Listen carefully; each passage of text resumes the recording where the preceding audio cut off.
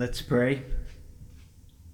Lord, as we come to read your word today, as we come to go over it, Lord, we pray that by your Holy Spirit you will help us, Lord, to see our own sin, Lord, that you will help us to, by your Holy Spirit, to understand, Lord, just who we are and how much we need you. We ask this in Jesus' name. Amen. Well, if you recall, when Jesus was brought before the council, before his crucifixion, he was falsely accused of saying, I will destroy this temple made with hands, and within 3 days I will build another made without hands. What Jesus had actually said was, destroy this temple, and in 3 days I will raise it up.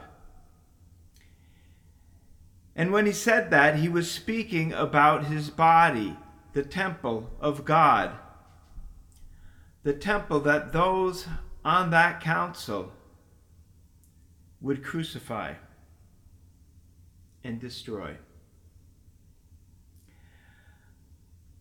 Picking up from our Acts reading last week, when Deacon Stephen was brought before the council, his accusers said he said a very similar thing as they said Jesus had said. They said of Stephen, we have heard him say that this Jesus of Nazareth will destroy this place, meaning Israel's temple, and change the customs which Moses delivered to us. Well, Stephen didn't say that, of course, but it is highly likely, if Stephen had heard what Jesus had said in Matthew 24, that Stephen would have said the temple will be destroyed because Jesus predicted it. And if Stephen had heard what Jesus had said in Matthew 5, he may have said that Jesus was the fulfillment of the law and the prophets. Whatever truth he did say, it offended those who did not agree with him. And because of that, he was brought before the council and accused of blaspheming against God and Moses, against the temple and the law, which was a capital offense. That was not true, of course. Why were these people so offended at what Stephen said? They were so offended because they had made an idol out of the temple and out of the customs of Moses instead of worshiping God, whom these were supposed to serve. As a reminder of, as something that would bring them into worship. And Stephen pointed out their error. The temple, made with human hands, had become to them a symbol of their own identity, their own skill, their own power. It had long lost its true meaning and had little to do with who God was and little to do with true worship and true prayer any longer. Their system of religion was now turning a profit. It was not simply used for worship and supplying the needs of those who worked there. There was a temple tax, a livestock and currency exchange in the place where God had wanted set aside for prayer and Gentile seekers, as I understand it. And that's why Jesus had entered the area and made a whip, driving out the people that were there, buying and selling, turning over the tables of the money changers. Jesus rebuked them for turning the house of prayer, God's house of prayer, into a den of thieves. And when they asked him to show them a sign indicating his authority to do so, that's when Jesus responded, "Destroy this temple, and in 3 days I will raise it up." The law itself had been reduced to a tool to show how holy these scribes and Pharisees were, instead of a tool to reveal how holy God was. Sacrifices had become a money-making scheme for the high priests and Sadducees. But all of these things had originally been put in place to point to God and eventually to point to Jesus, the true and lasting temple and sacrifice. As Matthew Henry comments, the earthly tabernacle was framed just as God appointed, and according to the fashion which Moses saw in the mount, which plainly intimates that it had reference to good things to come. The tabernacle was a tabernacle of witness or of testimony, a figure of good things to come, of the true tabernacle which the Lord pitched, and not men, as Hebrews 8:2 says of Jesus.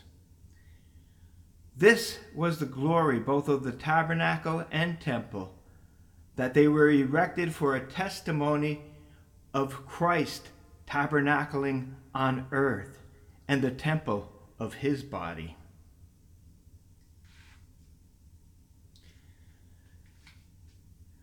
Well, Jesus had come as that tabernacle, and he had preached against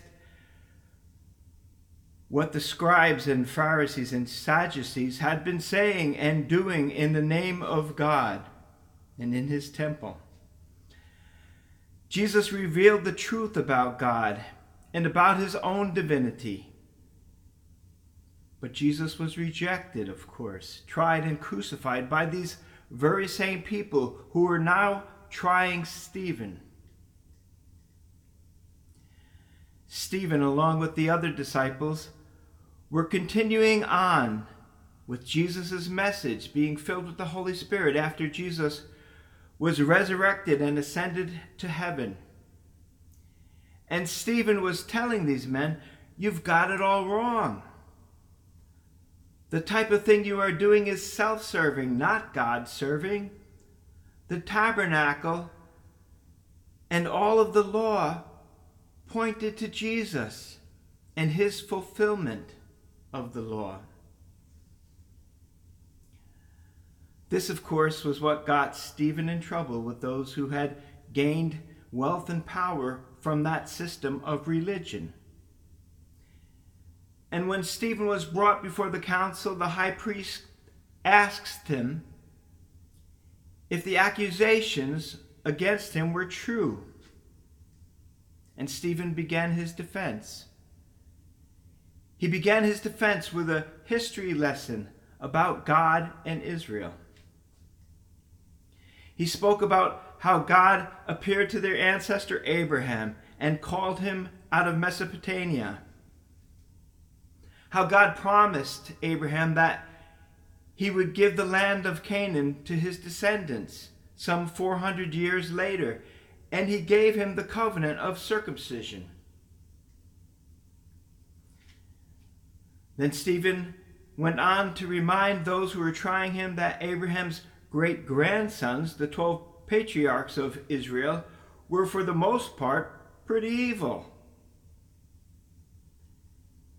They had envied their brother Joseph and sold him off to Egypt.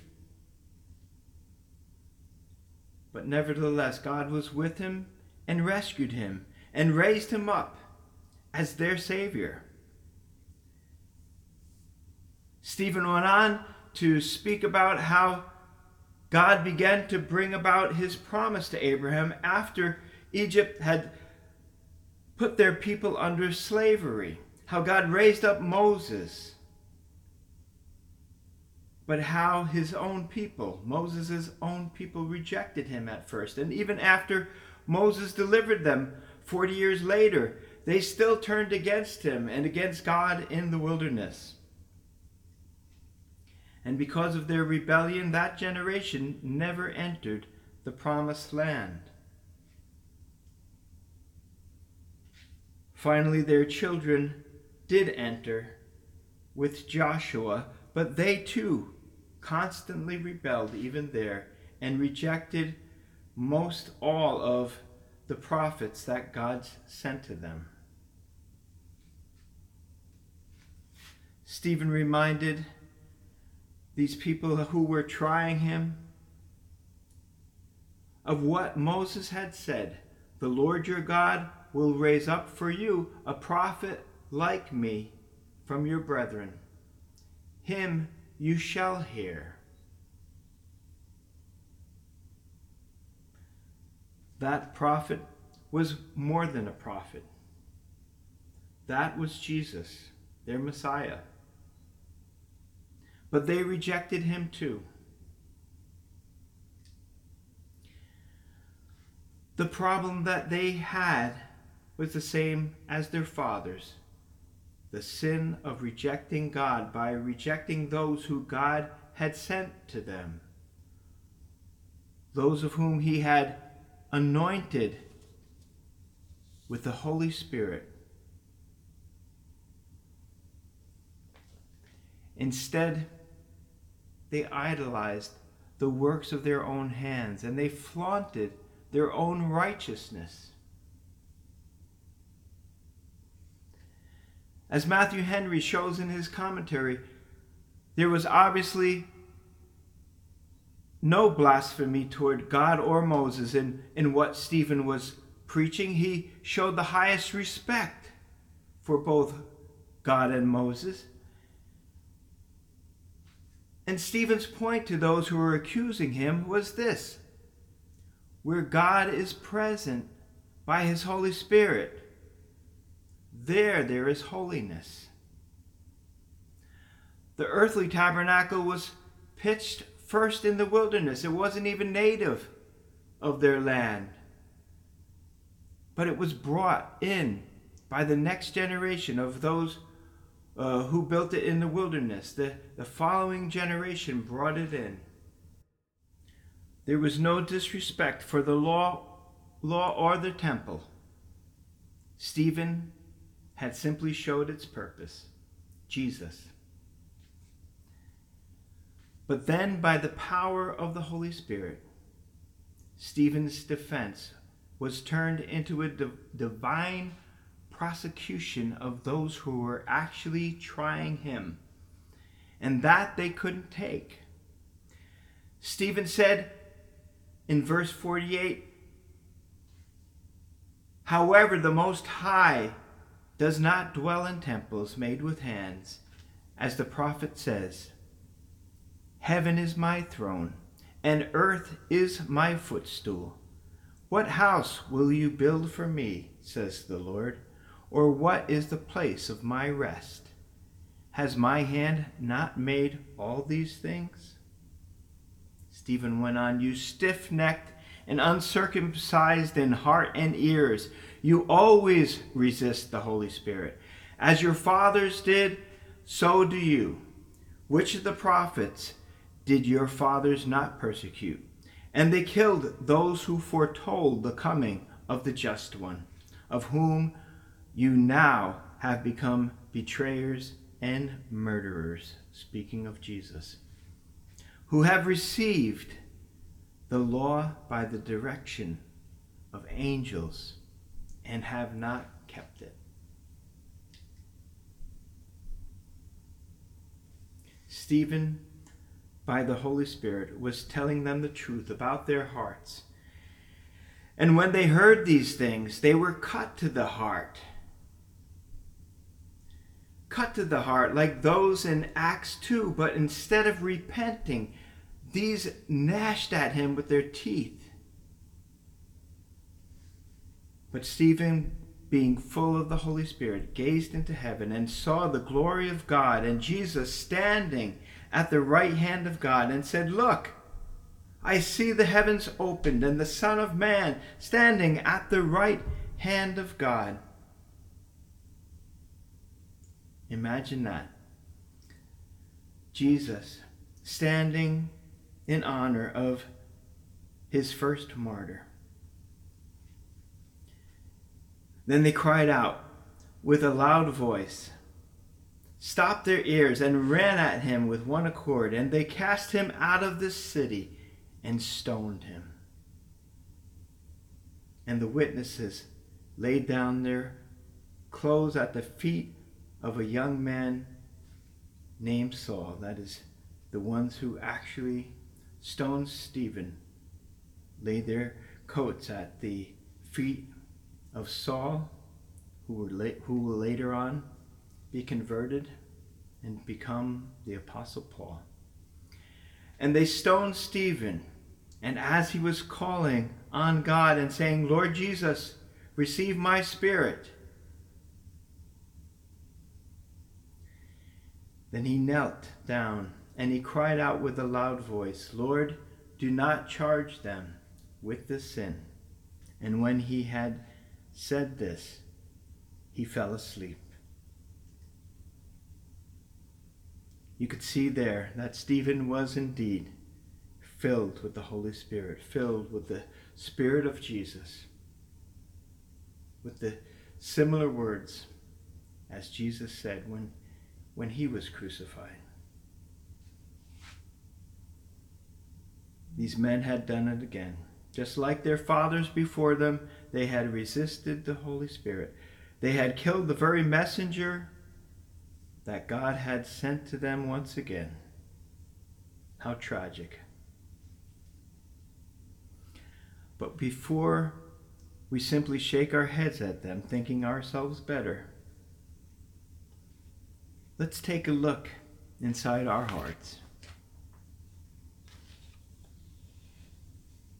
We all have this same bent towards sin as those men had because of our fallen human nature.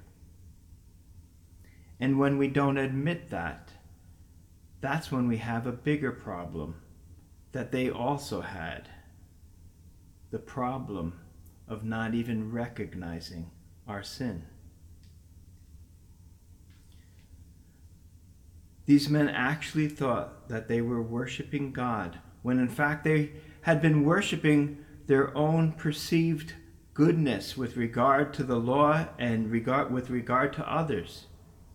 And there are many like them today, worshiping their own goodness and whatever their highest law is. But Jesus said in Matthew 5:20, unless your righteousness exceeds that of the scribes and Pharisees, you will by no means enter the kingdom of heaven.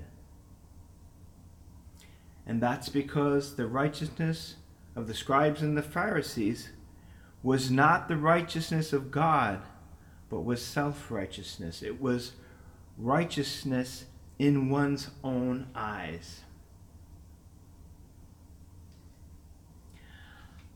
So the question becomes, are you worshiping God and admitting your unrighteousness without Him?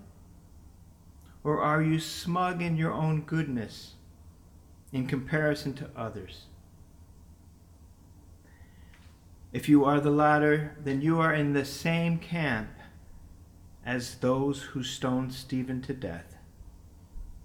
And sorry to say that many people are trapped in that camp today and don't even realize that anything is wrong with how they are thinking. Many are deceived, only feeling better about themselves while they are condemning others.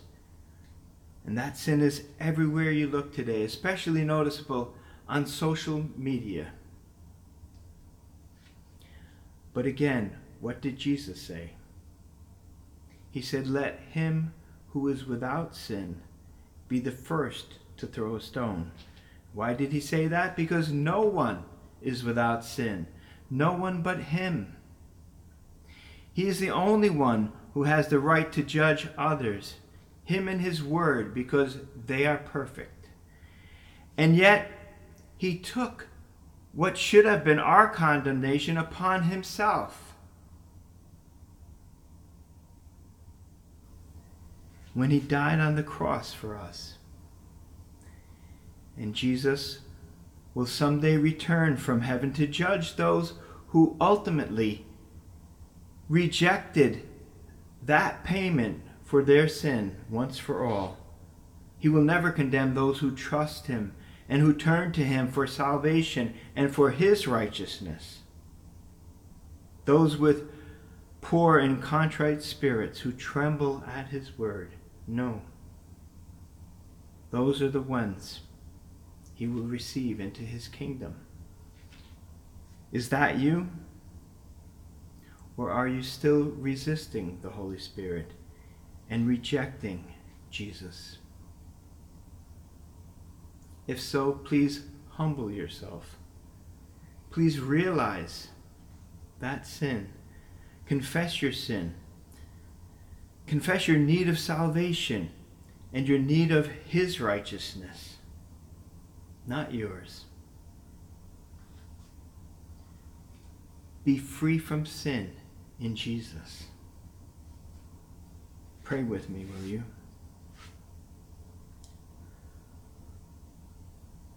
Lord God, as your word says, all have sinned and fall short of the glory of God. There is no one righteous, no, not one. Lord God, that's what your word says, and Lord, when we try to do our best, we always realize that your word is true. The only way that we can feel at all better about ourselves often is to look at someone who we feel may be worse, Lord, but we know, Lord, our hearts are not good. Lord, we know that without you, we have no hope. We are hopeless because we are bent toward sin. We are bent toward selfishness and not toward loving others. Lord, we come to you today and admit that. We come to you today and ask you, as David did after his great sin, to create in us new and clean hearts. Lord, only you can do it. Lord, only you have paid the price so that you can exchange your righteousness for our confessed sin. Lord, help us, Lord, to turn to you completely as our Lord and Savior.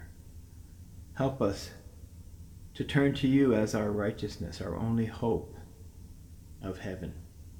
We thank you so much for what you did for us. We thank you so much for coming to earth, taking on flesh, and being condemned for our sake.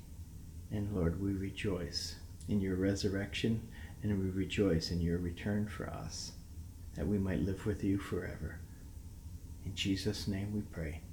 Amen.